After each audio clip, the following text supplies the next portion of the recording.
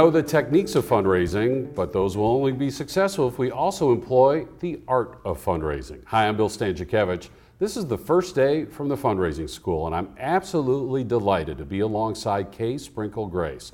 Kay, as many of you know, is sought nationally and internationally for her fundraising expertise, her ability to coach and train and consult, and help so many nonprofits across the globe be successful with their fundraising. Kay personally knew our founder, Dr. Henry Rosso, whose definition of fundraising is the gentle art of teaching the joy of giving. And Kay emphasizes the art that is essential for successful fundraising. Kay, always great to see you. Thank you, Bill. Thanks it's for so being great with us to be here. And again, you emphasize the techniques. We need to have our gift range chart, totally. our donor pyramid, and how to write a grant Totally. proposal. But we need the art of fundraising. Help our audience explain to them what that Well, means. and I think the relationship between the two is really important.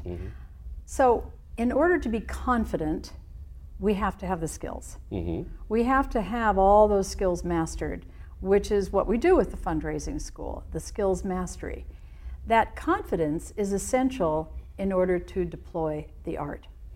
Because unless you are buoyed by the idea that you have the knowledge and the ability to step back and to really look at your donor and not be so worried about, am I doing the right thing? Am I doing the right thing? But instead to be able to say, tell me about yourself. Tell me what it is that you're very interested in. That's the art part. The biggest skill in the art is listening. Yes. And sadly, what I see with a lot of the training that goes on in fundraising, I hear the word pitch way too often. Yes. I forbid my clients to use the word pitch. I say, I don't want to hear that you're going to go pitch somebody. I want to hear that you have set up an appointment to learn more. And the confidence, and then is the art of discovery. It is patience that says, I am going to get to know this person. I'm going to discover about them what it is that is going to mesh most beautifully with the dream that we have. We are dream brokers. We look at the dreams of our community, we look at the dreams of our organization, and we find that donor who has dreams that bridge that. And by listening to their dreams, we can engage them in our dreams, and there's no need to pitch, believe me, if you do it that way. And those dreams are positive because we're teaching the joy of The giving. joy of giving. Yeah. And I just finished writing a new little book, and in it I talk about the PQ, Okay. about the passion quotient, Okay. and the importance for boards to have that passion quotient. But the reason that boards need it is that you want your boards to transmit that to your donors, which says that the staff has to. And you know, Bill, I go back to the three basic things that we've always taught in the fundraising school: mission, vision, values. I don't find boards or staffs go back to that often enough. Yeah. And every time they do, they find that their staff and board is renewed. You know, there's that sense of, oh my gosh, that's what we're all about. Wow, I remember that. That's why we were started. Kay, and then what's the balance? Because I know you believe strongly, of course we need to have goals. Of course we need to have these Absolutely. metrics that measure our progress. Fundraising is a management function within the That's right, nonprofit, it as is. Dr. Rosso first taught us, and you've taught for us for many, many years.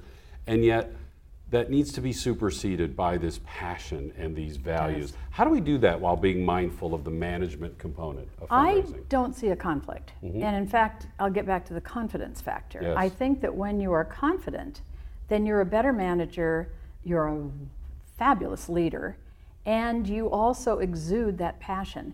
And of course, we both go back to Hank Rosso's teaching of the joy of giving.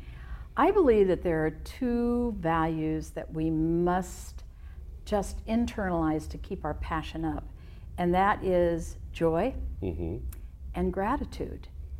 Because we are a division of our economy, if you will, that operates on gratitude. Yes.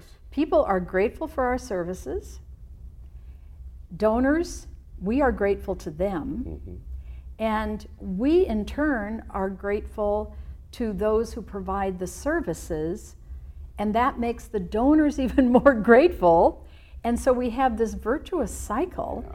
And I think when we are able to internalize the mission being why we exist, not what we do, the vision being what this community can look like if we work together and are successful, and the values, which I think are so critical, we know, and it's at the heart of the philanthropy program here, is that all philanthropy is based in values. People Yes. don't give to, ask for, join, or serve any organization whose values they don't share.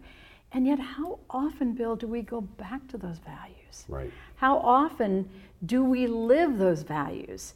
And one of the things the example in this new little book is that if you're a hospice organization and you have compassion as one of your highest values, and one of your board members or volunteers has a tragedy or a loss, and you don't show that compassion because you're too busy, guess what? It's a game breaker. Mm-hmm.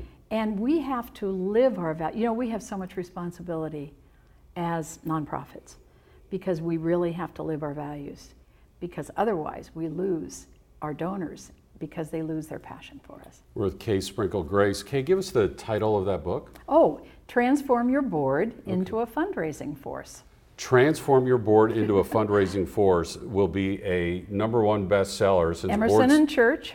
since BoardSource tell us that fewer That's than right. half of boards are fully participating in fundraising. So you're really touching on a real need with it's this really book. a big need.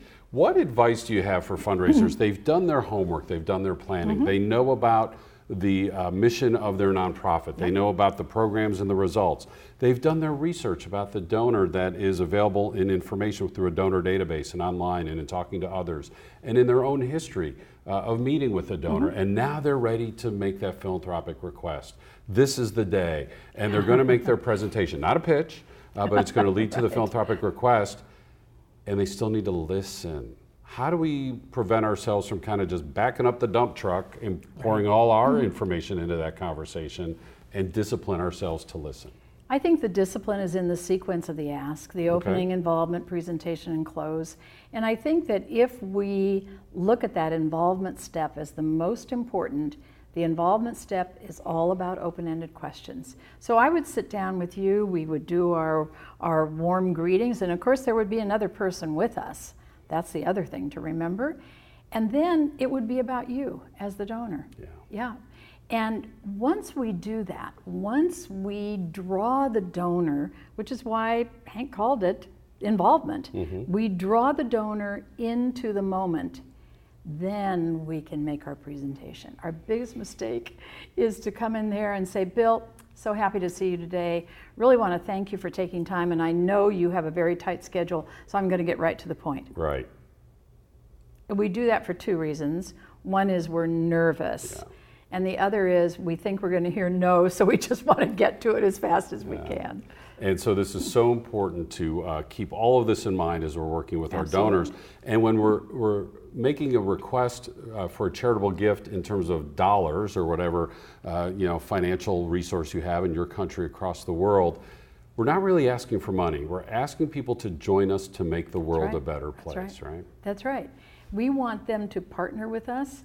I have called donor, in some of the things I've written, I've called donors our power partners because they empower us to do the things that they want to see done in the community. Because I can't save the rainforest and I can't make life better for children who are orphans, but I can invest in you and you will do that on my behalf. Yeah. And therefore, I become your partner in this powerful effort that can change the world.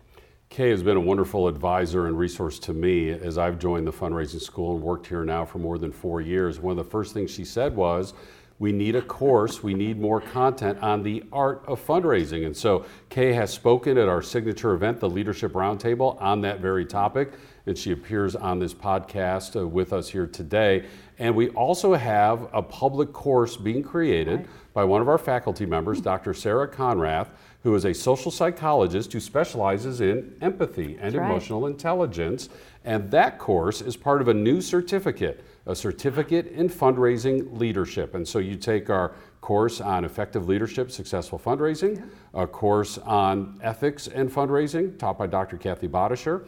We'll have a course called Understanding Philanthropy based on Robert Payton and Michael Moody's book of that title. And then this course on the amazing skills of fundraising based on the art of fundraising. All that information is available on our website at philanthropy.iupui.edu/the fundraising school. You'll see information about the rest of our courses, including our certificate in fundraising management courses. You'll also learn about our quarterly webinars, these podcasts, and the way we can bring custom training right to you. Again, that website, philanthropy.iupui.edu/the fundraising school. With K Sprinkle Grace, I'm Bill Stanczykiewicz, and now you are more up to date on this first day from the fundraising school.